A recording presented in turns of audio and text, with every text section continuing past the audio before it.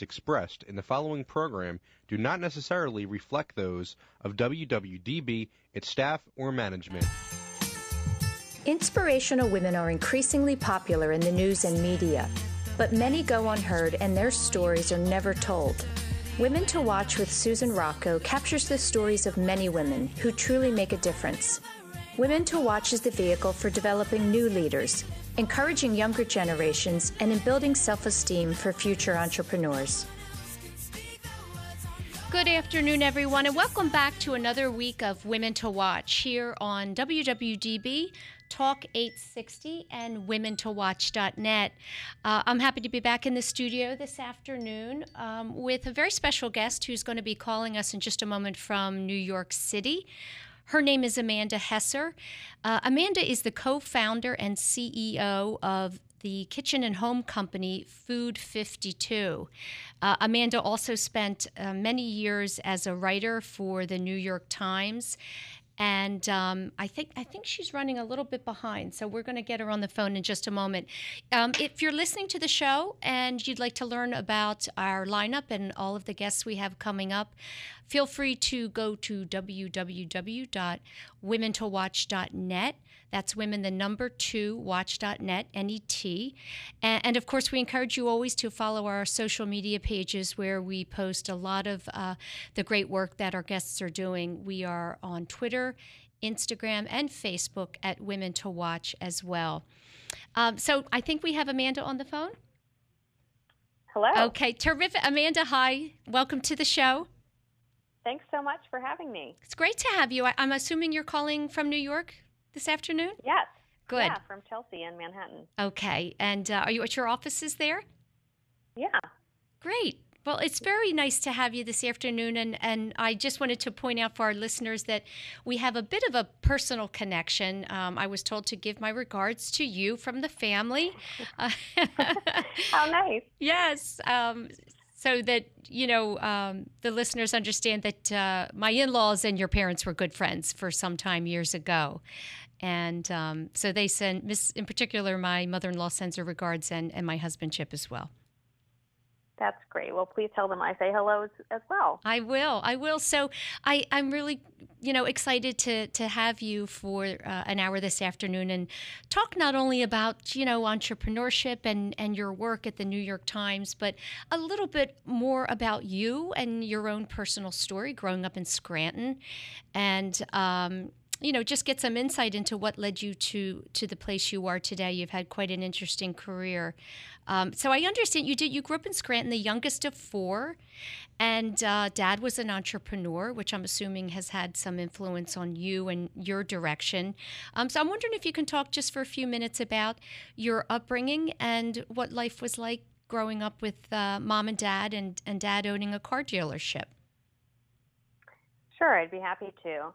So I was born in Bucks County, Pennsylvania, and when I was 3 years old, my dad, who had been working at car dealerships, quit his job, and he found a dealership in Scranton that was for sale, and took out a loan from the bank and essentially risked everything and moved all of us to near Scranton and made a go of it. And so he actually even bought our house before my mom even saw it. So it was one of those things where there were a lot of moving parts, 4 young kids, no money saved. My parents didn't go to college.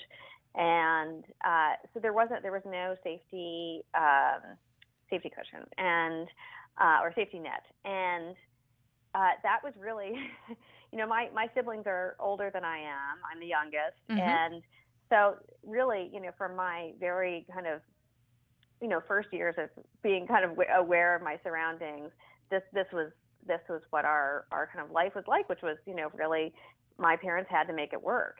And, we were in Scranton in the 70s was, there was the oil crisis, car business was not great. Scranton, even though it's a small city in northeastern Pennsylvania, has a bit of a kind of small town protectionism where, we were outsiders, even though we were just moving from a few counties away, and we didn't know anyone. And so it was really, a tough road, I think, for quite a few years. And then, in fact, 5 years after we moved there, the car business, there was a fire, and right. it burned to the ground. Mm. And a car. The thing with a car dealership catching on fire is that it's filled with cars that are filled with gasoline, and so once a fire gets going, it's really hard to control. And so it's one of the largest fires the city has ever had, and Wow. it burned much of a city block. And my father, because again, he didn't have alternatives and he didn't have the safety net. This family story goes is that he rented a trailer and put it on a property across the street that was his used car lot, and he was open for business the next day, because he had to symbolically, I think, tell himself as well as the community that he wasn't going to let this get him down. Mm. And so those were sort of like the early years of my upbringing, and I think obviously that had a big effect on me and my character and my sort of sense of what it means to kind of work hard and succeed, and that it's as much about grit as it is about an original idea or sort of business savvy. Definitely, yes. I would say, what a risk he took. Would you describe your dad as a risk taker back then?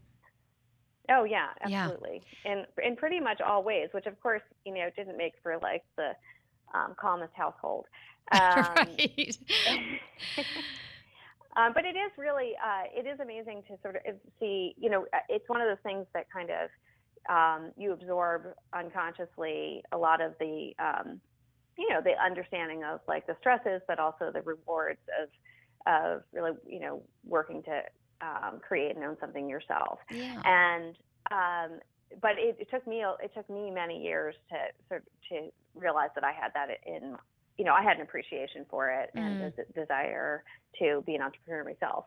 But yeah, so, otherwise it was a pretty, regular childhood. We all went to the public school, and my sister went to art school. My brother studied business, and he now runs the car business and has for many years. And, we were the first generation in my family to go to college.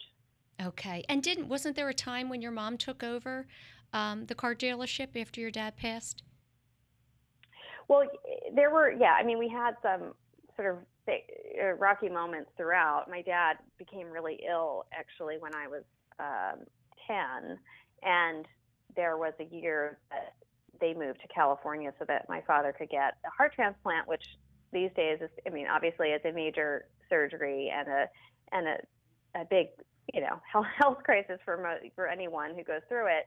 But this was 1982 when it was still actually quite experimental. Yeah. And so there was that year when actually it was, things were very much up in the air. And then again, 10 years later when my dad died and my mother had to sort of take over the business. And, it's a family business. So, my brother worked there in the body shop when he was young. My sisters both worked in the office. Mm-hmm. I was the only one actually in the family who didn't work at the dealership. Oh, is that which right? Is kind of strange given that, because you were the youngest, perhaps? Yeah. Maybe, yeah. And my mother worked there. She worked in the leasing agency, and it's definitely a all hands on deck kind of thing, which I don't think was unique to the time period. I think if you have a family business, that's just the way it is. That's right.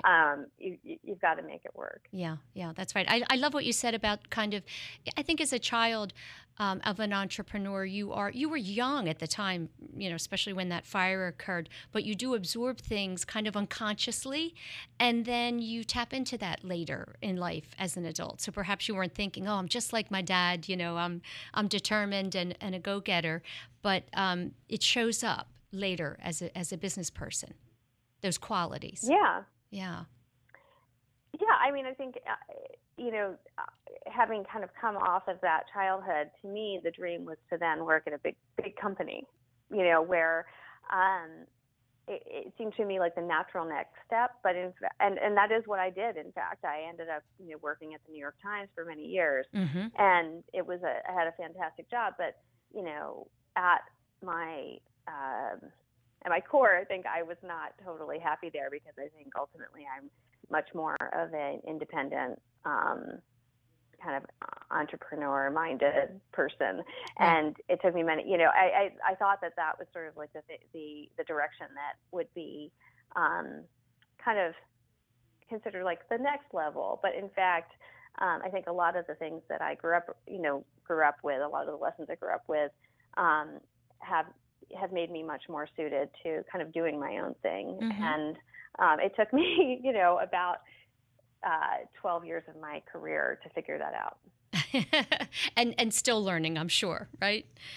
Yeah. Yep. So I was kind of perusing your website, and there was a section where you talk about the rewards of cooking, and it really is such a wonderful, I'll say, hobby for some, and in your case, it really is at the core of your business. Can you tell me a little bit about mealtime in your house growing up? Yeah. So cooking was always really important in our family, and it wasn't important in the way that it is for so many people today, in that, today it's really kind of an expression of creativity and pleasure, and sort of a way to kind of connect to other cultures. And for my family, it was very much about kind of living economically and practically, and that of course you would make your cake and your bread and your jam and everything from scratch, because they would be better, and also they wouldn't cost as much. So it was a very kind of economical American household approach to cooking.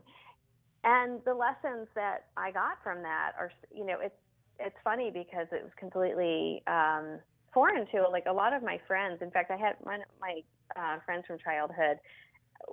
We joke about it now, but she used to cry when she came over for dinner, because my mom would serve things like asparagus, or and there weren't options. It was kind of like what my mom made was what you ate for dinner, and it was always. She cooked seasonally, and like before it was chic to do so. Oh, yeah, and, that's great. And in fact, a strong memory I had as a child is going to the grocery store with her and feeling very frustrated because my mom rarely made a list. Because I wanted to have a list so I knew exactly what we were getting and how long it was going to take us. But the way my mom shopped was she wanted to look at all the meats and see which ones really looked the best. And were priced okay before she would buy them, and then she would figure out what to do with them. And I think that's what everyone now is aiming to do, to have that sort of level of comfort with cooking, where they can just kind of cook anything. And there is obviously now this obsession with getting the best quality ingredients, ideally local. Yes. Natural, and now the fact that they would be seasonal is now sort of expected. We've kind of made this full shift towards that again. Yeah. And but these things that I grew up with, that are now sort of part of the norm among people who care about food,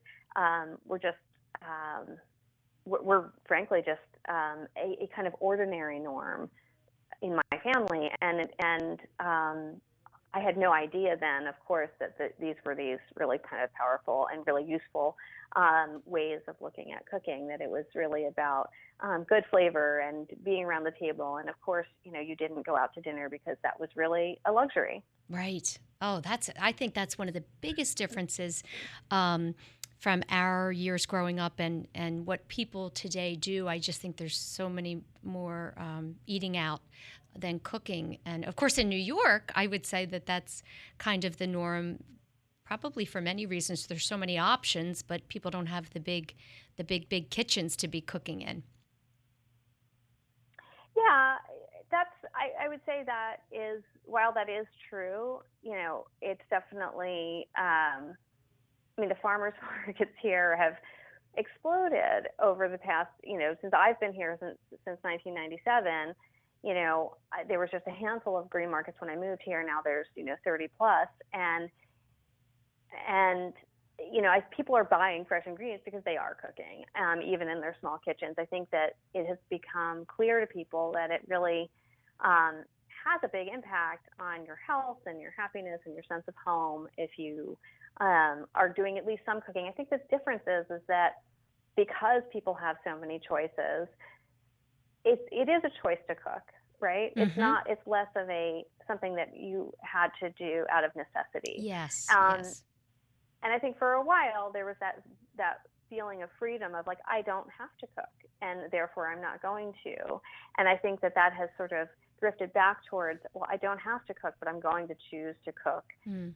And maybe it's only 2 days a week, but I'm going to do it because it's satisfying. It brings me and my kids around the table, and I'm eating better, and I'm supporting my local farmer. That's right. There is Yes. this kind of a more evolved mindset around why one would cook, and that there are important traditions that we don't want to lose. Yes.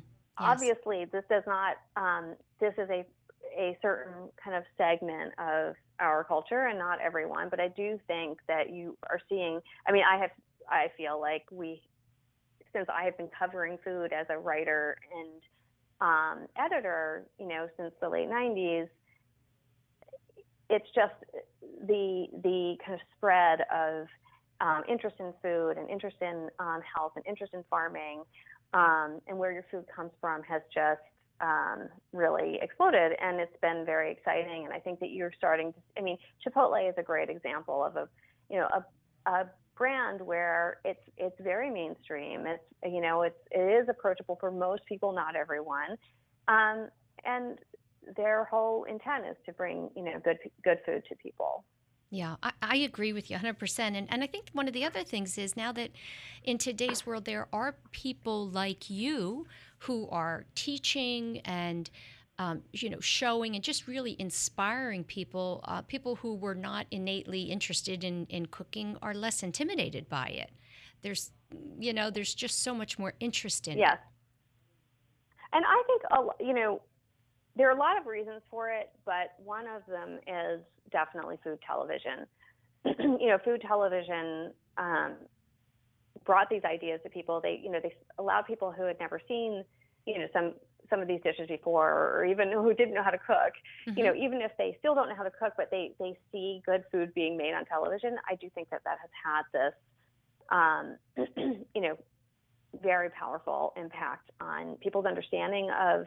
That food can be exciting, it can be delicious, it can be different, and different is actually interesting. Yeah. And that there's this whole world to explore. And I think that, that has, affected the whole generations of, interest in food, and it has spawned this whole, movement of lower priced, really interesting restaurants. Yes, you could say that there's a concentration of them in urban areas, but I think you're really starting to see great cooking and not necessarily fine dining all over the country. Yeah, and it's really fun. exciting, and I think it is. It is fun, and I think it has made people more comfortable with food generally, and I think in their homes. I even just thinking about the editors who we hire, and often we hire people who are coming, they're just out of college or a few years out of college. They know so much more about food than I did. And I was really, I worked in restaurants in college. I worked in Europe right after college. And I just think their comfort level with different cuisines it's super impressive. And I just think is really exciting for, what food means in our culture in the future. Yeah. And you know what else is interesting? Some of the foods that our moms and dads cooked when we were growing up, and now they're kind of coming around again. And I have to mention Brussels sprouts because my mom would cook those when we were kids, and of course we ran away when she was cooking those. It wasn't appealing, and now you can't go into a restaurant without there being a dish, and they're delicious. They're amazing. They've been cooked so many different ways.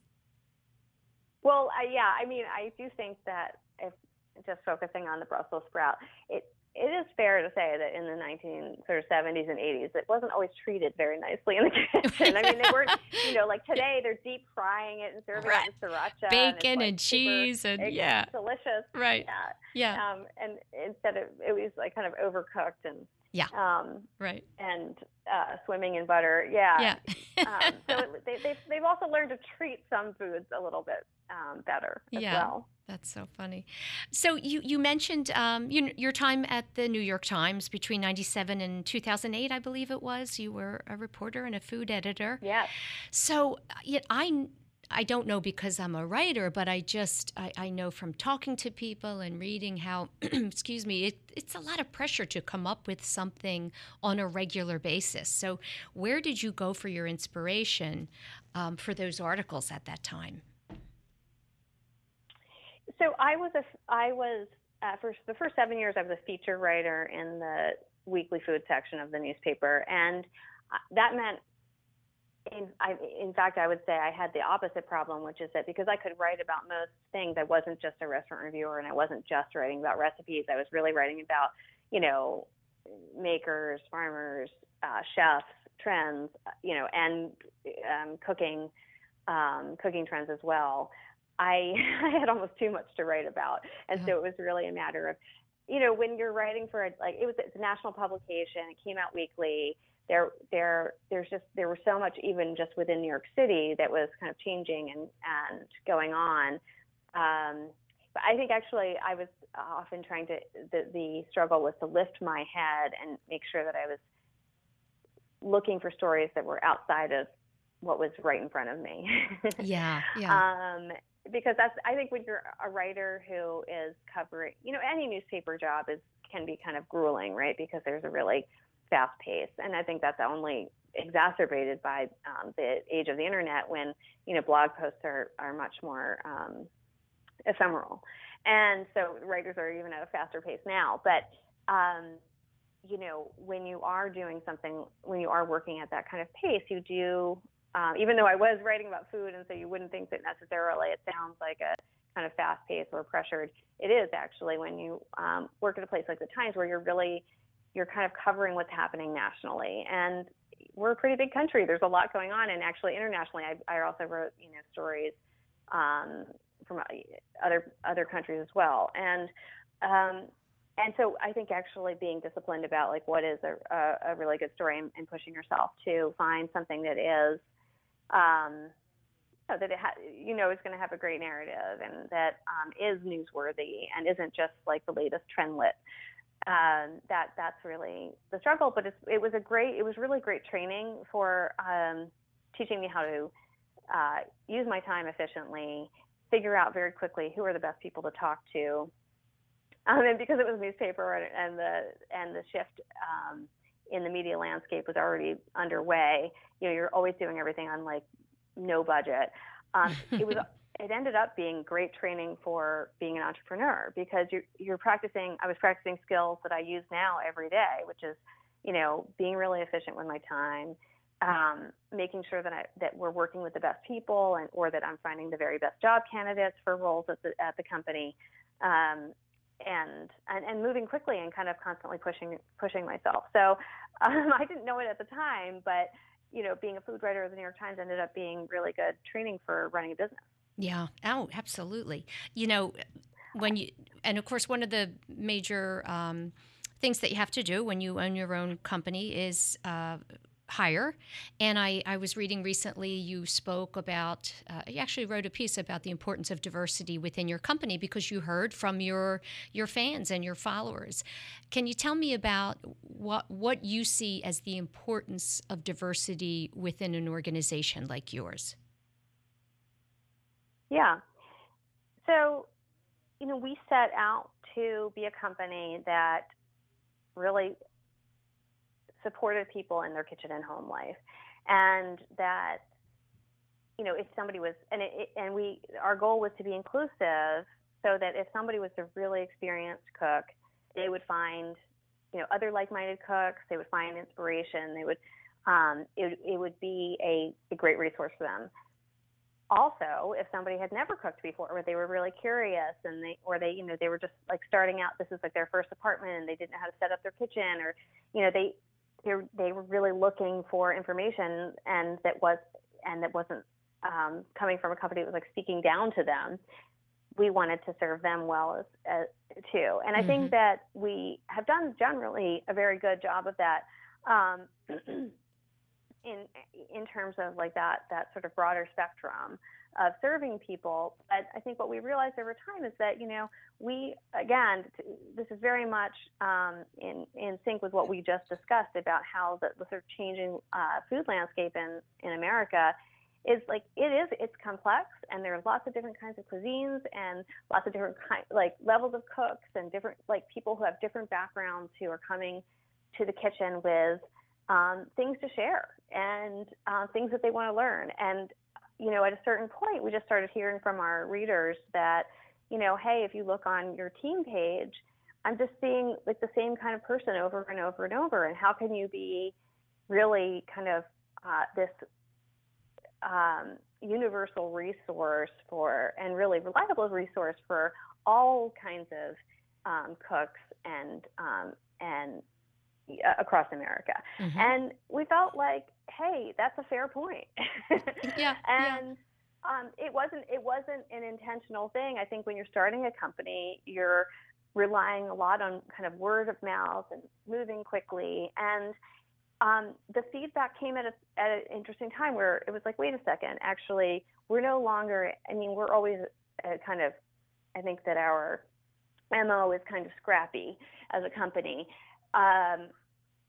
But we're no longer at the place where we're like working out of my home kitchen and, really like working out of cafes. Like we now have an office, and we have enough people that, yes, we can take more time when we're hiring, and we can, we can make the efforts to hire a broader group of people that better represent the people who are our readers and our shoppers.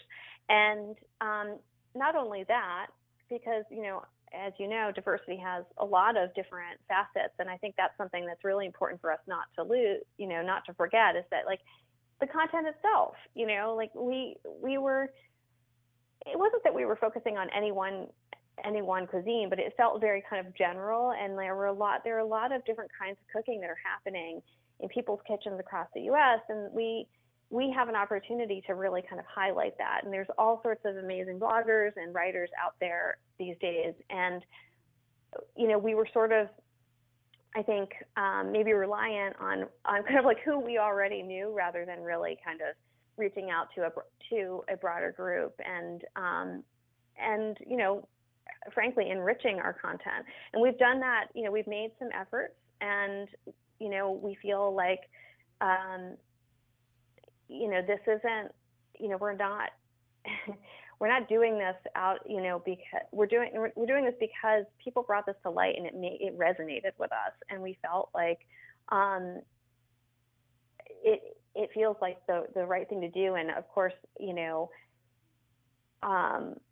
mistakes will be made along the way, and we're learning. We have a diversity committee, and we talked about everything from our content to our hiring to how we our photography, and I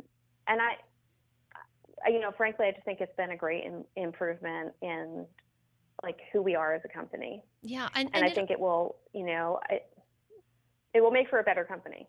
That's right. I think what it does too is it kind of opens doors for more creativity, right? If you're tapping into different cultures and different people and different food, but I appreciate what you said when you first start out as an entrepreneur, you're kind of reaching right into your network of people that are right there beside you, and so naturally things take on a certain shape, and then when you are more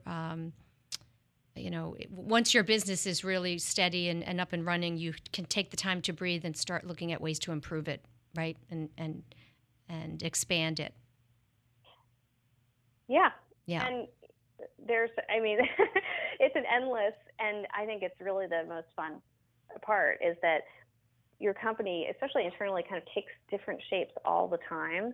And there's always like new things to learn and new things that you can tackle. And, you know, I think it's really what kind of keeps us and everyone on our team motivated. Yeah. Listen, Amanda, we're going to take a quick break for our sponsors. And when we come back, I want to talk about, you know, really what one thing you would say makes Food 52 different and has attracted the millions of followers that you have. We'll be right back. Great. This is Kristen Hillsley, financial advisor of the Foley Hillsley Group, with a big announcement. Last fall, I hosted a women's lifestyle conference to help the women who do it all take control of their finances.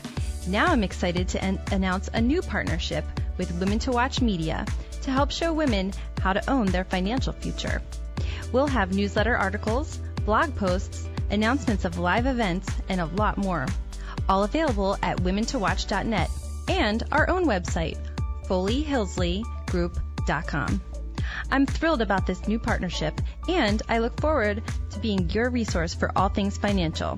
Stay tuned to learn more or visit our website at FoleyHillsleyGroup.com. The Foley Hillsley Group is affiliated with Robert W. Baird & Company, member SIPC. Log on to FoleyHillsleyGroup.com to learn more. That's FoleyHillsley Group.com. Or call 610-238-6636.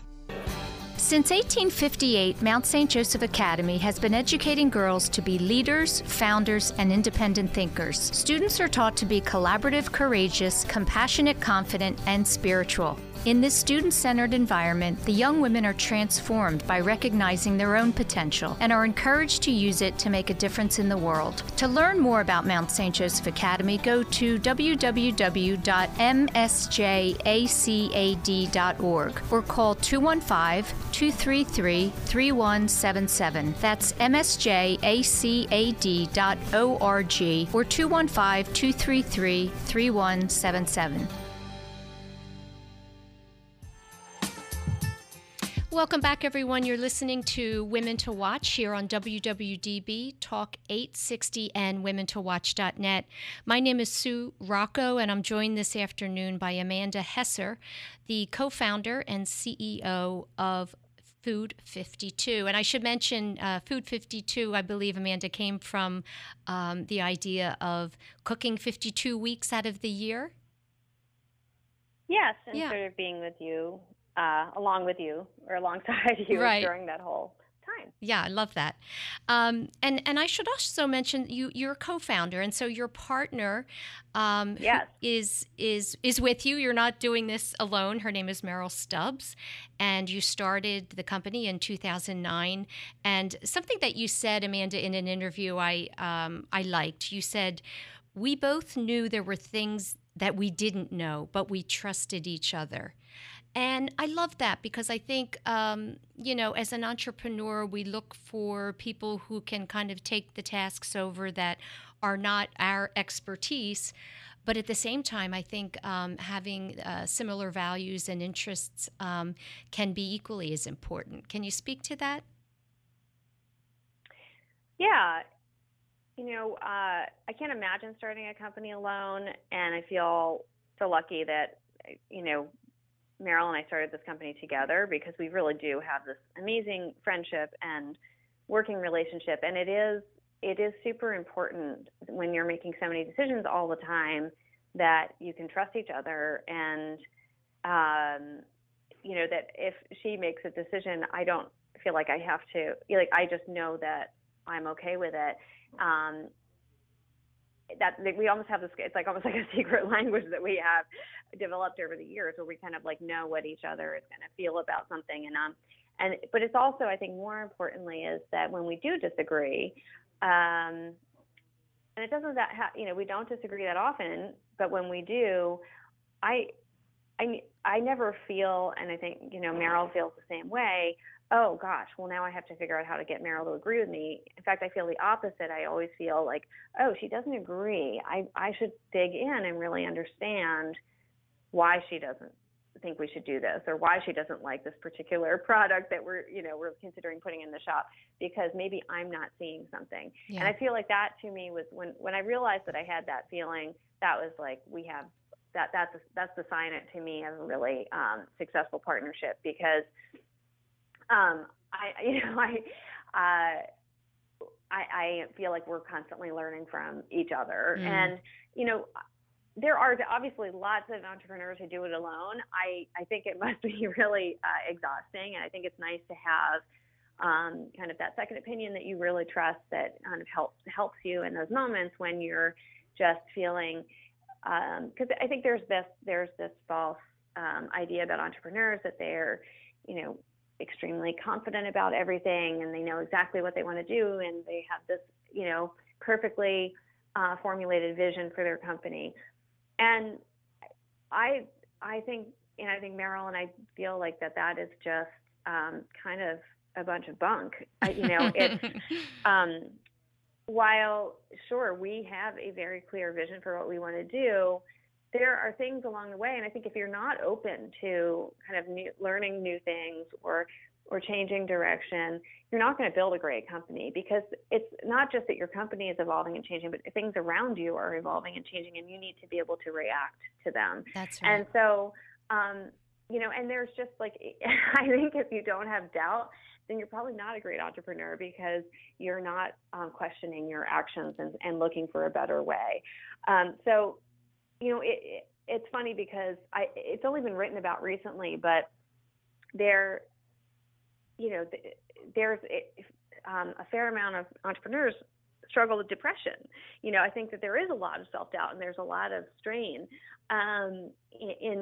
in starting a company, any kind of company. And so it's really nice to have a partner who you feel like you can rely on. And I think that in addition to just the sort of daily decisions and bigger decisions, when one of us is getting tired or just like needs a break, it's nice to know that you have another person who's going to pick up the slack for you. Yes, I agree.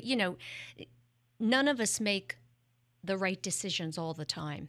And so it's nice to just have someone that you can say, what do you think? What do you think of this? And then, as you shared earlier, having someone who really is sharing your vision might see something that you don't. And it could, it's exhausting at times, right? When, as an entrepreneur, you have so much on your shoulders you don't go home and forget the job ever. So thinking about it 24/7, nope. Right? It can be exhausting and scary. Which brings me to a question. So, you have taken risks and you've, started a company in an industry where there are other people doing similar things. My first question is what I mentioned earlier. How, in a sentence, how would you say Food 52 is different? What is it that has allowed you and attracted so many fans and readers and followers to your site? Can I answer that with two things? Because I think, the thing that we do differently from everyone in our space is that we've created this one world, essentially, where you can get everything in your kitchen and home life. And that is everything from like meet other people. It's, we're community based. Mm-hmm. You can, you can buy goods for your kitchen and home. We have a shop. We have content that covers, recipes, DIY, home, travel, wellness. We're sort of this 360 resource. We have cookbooks. We have a big presence on social. So we have a podcast. We're kind of meeting you where you are and giving you kind of anything that you, hopefully serving you well in any way that you need in your kitchen and home life. That is definitely different from, say, our media competitors who they have fantastic content, but they don't have a shop. Or if they're a home and kitchen store, there are companies like that, but they don't tend to have a community and content. So that's kind of how we differentiate ourselves in terms of like how we serve our readers and shoppers. And the But I would hotline, right? actually say that The hotline, I and think, the hotline is as well. Yeah, a place where you awesome. can ask questions. Right, Yeah. right. But it's really, I think, ultimately it comes down to, I think, what people become really attached to, is the tone and the kind of voice of our brand, and that we are inclusive and accessible, while also, pushing you to try new things and improve and step things up. And I think that that kind of the tone of our site and the kind of, and when I say tone, I mean both in the sort of editorial voice, but also like the look and feel of our photography and everything, I think is really ultimately like what people kind of identify with and aspire to and feel kind of excited to connect with. Yeah. And so that, I think, shouldn't be lost outside of the kind of larger business model, because it's really vital to who we are. We could be serving people in all these different ways, but if we did it in a way that didn't really speak to people, it would be a fail. And that's really where I think a big lesson that Meryl and I brought with us from our kind of earlier in our careers in editorial, is that editorial voice is really everything. And because especially now with the internet, where there are so many different, brands talking to you or talking at you and kind of competing for your attention, I think having, it's really important to us that our brand is accessible and personal, and feels like, a friend you can connect with. Mm. Yeah, I love that. So, in other words, when people come, they feel they're an equal. They're at a place where everybody is equally important, and things that they're seeing and reading are attainable to implement into their own lives. Yeah, that's really important. And it's important that it is. I want to point out that it's not. There are certainly brands that are accessible, but we often have felt that they are dumbed down, and they kind of, in a way, speak down to their audience by making things, quote, easy and simple and fast. And, we tend to come at it in a different way, which is that, yes, that's sort of implicit. We want things to be accessible, and whether that's through, being speedy or easy to follow, fine. But it's about the pleasure of like living your life well. And that's how we approach everything, and we feel like that is an important distinction, also with who we are as a company. Yeah, I'd love to get a little bit more insight about yourself. Amanda behind the title of CEO, and I know that you live in Brooklyn with your husband and your two children. You have two. Twins, I should say. And tell me what some of your own favorite family traditions are, things that you practice on a regular basis at home with them. Yes. We always, I'll tell you a couple of them. In the morning, over breakfast, my husband always reads to our kids, and he's read all sorts of books.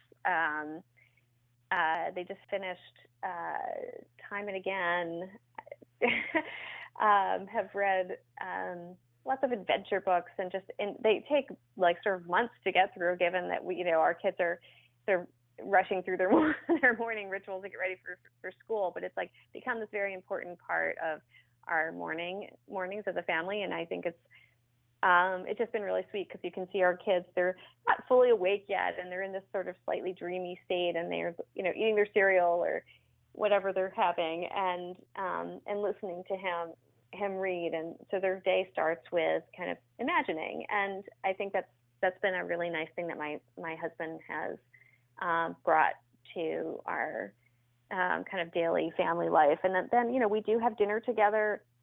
And we didn't always, when they were younger, it was, they ate earlier, and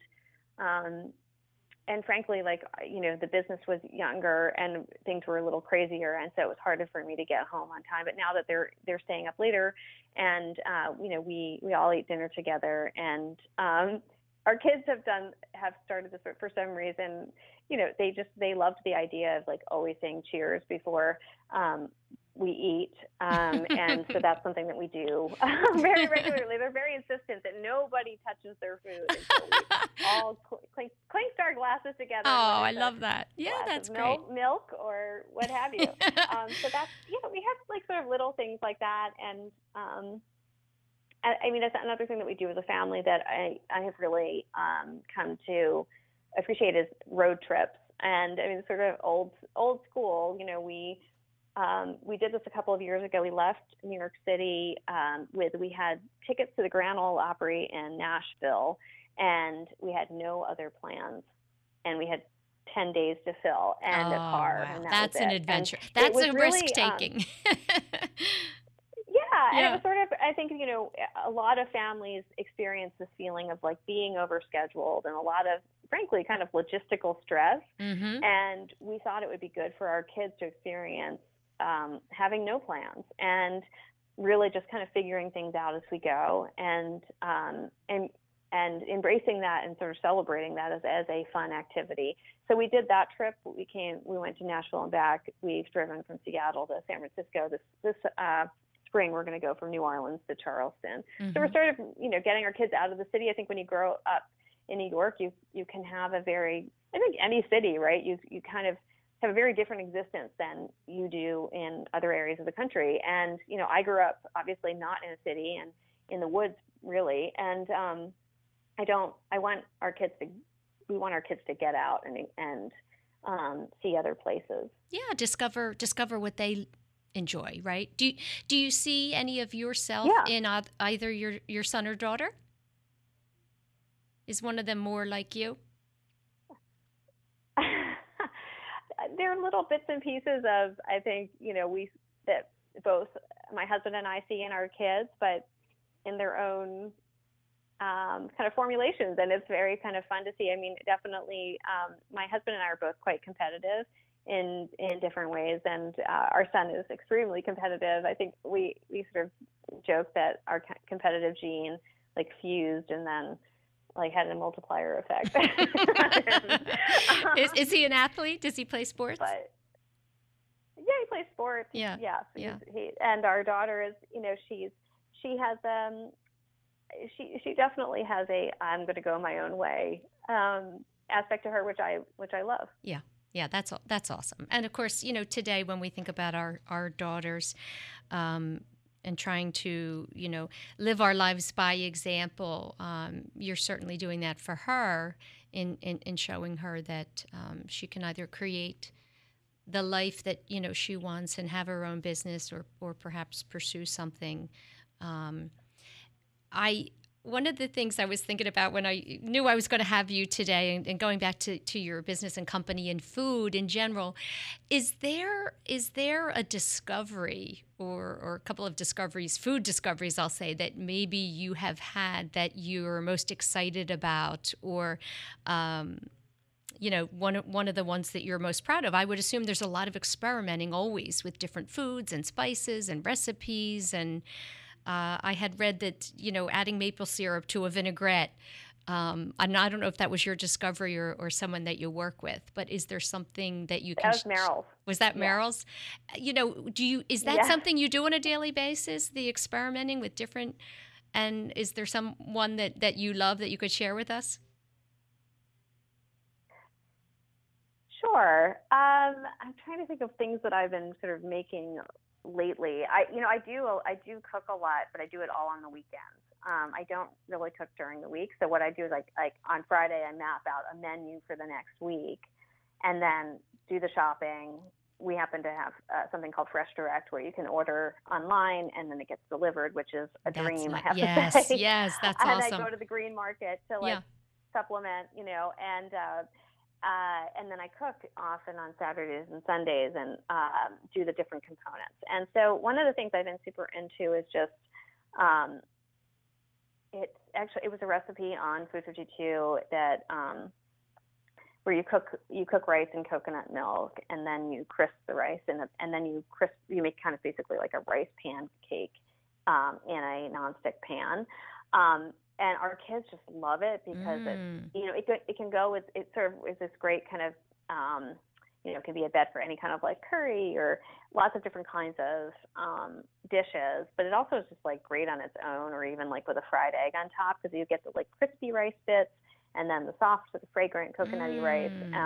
So that's something that I've been kind of playing around with generally over the past. It was also influenced by, if anyone has been to the restaurant Squirrel in LA, where she kind of became known for taking rice and like cooking it and then deep frying it, so it's like these little kind of crispy rice puffs that, and then she put them in salads and put them in these different kinds of like grain bowls and things, and super delicious, and kind of adds this nice texture to dishes. And so it's kind of inspired by that. I've been playing around with different recipes that kind of, I feel like I'm trying to expand. I think I probably gravitate to like pasta and potatoes because that's kind of what I grew up with, but I've been trying to force myself out of that and into like a wider world of grains, and just, yeah. Yeah, well, coconut has become very popular of late, not just in food, right? I mean, it's really the coconut water and the coconut oil and the coconut milk. Well, one of my favorite ingredients is coconut yogurt. There is a brand made in New York called Anita's coconut yogurt, and I think it's above and beyond, like way better than any other that I've seen on the market. And it's delicious. I put it in, I put it in like soups. I put it in, oatmeal. I just eat it with fruit and honey, and it's really delicious. I do think that's been, and also there's increasingly there's a brand of ice cream in New York that I think is now going national called Van Leeuwen, and they make delicious vegan ice cream with coconut milk. It sounds delicious. I'm still thinking about the rice, with the coconut milk. That's just a great little, I never would have thought of that, and that's something I can do. I could definitely do that at home. You collaborate with other artists and to create. Well, first of all, you mentioned the shop. You have a shop. If you go to your website, there's a shop, and there's the hotline, which I think is awesome because we, us lay folks, we always have questions, and the fact that we can go there and ask a question, especially around the holidays, I think is a fantastic resource. How would you describe? Well, good. I mean, I have questions on the hotline too. That's because there are lots of things that I don't get, and I rely on our community to help us with. Because there are things in cooking that Google can't answer. Yes, right. Well, I think it's probably endless. The possibilities around cooking are just endless, and probably every day people are discovering new things. Mm-hmm. What I was curious about is how would you describe your own style? So when you're thinking about collaborating with other artists for products, for the home section of the shop, how do you describe your own style? Are you a minimalist? Do you like color? What is it that you gravitate toward? I think that Meryl and I are drawn to, like nice natural materials like woods and ceramics and things that have like nice textures. And I think that we tend to skew towards, I would say, softer tones. If I'm thinking about her house and our apartment, it tends to be sort of more kind of neutrals and earth tones, and but it's not that we don't sell anything with color. In fact, one of our kind of best-selling products is a red stove cocotte, which is a kind of like a stewing pot. And but I think that this is sort of comes from our belief in the kitchen. When it comes to things like dinnerware, we feel like the food is really like the star of the show, and yes. So it's nice to have plates that allow the food to shine, and that they become the sort of animated part of the visual, as opposed to the plate being kind of busy and having a lot going on and distracting from the food. So a lot of it is kind of using, like, we like a kind of comforting palette that, with room for like pops of color. But, I think that, we grew up in very different places, Meryl and me, but I do think like this also does come a bit from childhood. Certainly is the kind of color palette and feeling that I had growing up. Like my mom's house had a mix of modern furniture and antiques, and the antiques I say were often things that were just simply handed down from other family members, or that she might have picked up at like a yard sale. I mean, it wasn't anything necessarily fancy, but I think that has kind of that mixing of different materials and mixing of things from different periods. It comes very naturally to me, and I think to Meryl as well. And I think that has had an impact on, like, what shows up in our shop. But I also want to be clear, like, we have a buying team, and they have added their own perspectives. And I think that it's really, it's driven by kind of our overall aesthetic. But there's, because we're, we've gotten to be a bigger size, it's definitely, we are looking to our team to be adding their perspectives as well to make it a better experience for all shoppers. And so that it's not so uniform, that it has a very strong point of view and a kind of core of products, but that it's more than just that one perspective. Yeah, it needs to be diverse, right? It needs to be diverse. I would say, those soothing tones and natural colors and all, there's such a calming effect to that. I know for me personally, I do feel good surrounded by those kind of neutral tones, but the pops of color are always something that adds interest. Yeah. Listen, we have about... Yeah, I always find, like, I think... Go ahead, sorry. Oh, no, I was just going to say, we just have about 1 minute left. Go ahead and finish what you were going to say. I was just going to say that, I think part of it comes from, too, living in New York, where there's a lot of different kind of stimulation all around you all the time. And I think I've always felt this, but it has been underlined by living in a busy city, is that home is definitely an oasis for us. And I think that, having your home and your oasis kind of reflect whatever kind of mood you want it to be is really important. And this happens to be our style, but others, we welcome others as well. Yeah. Well, listen, Amanda, it was so great to have you this afternoon. I appreciate your taking time to talk about yourself and your family and your company, and I wish you continued success with Food 52. Thank you so much for having me. It was great talking to you. And we'll be sharing your website and information so people can find you. Fantastic. Thank you. Thanks, Amanda. That's it, everybody, for another week of Women to Watch. Be sure to check out our website at womentowatch.net. That's women, the number 2, watch.net, NET. Have a great week.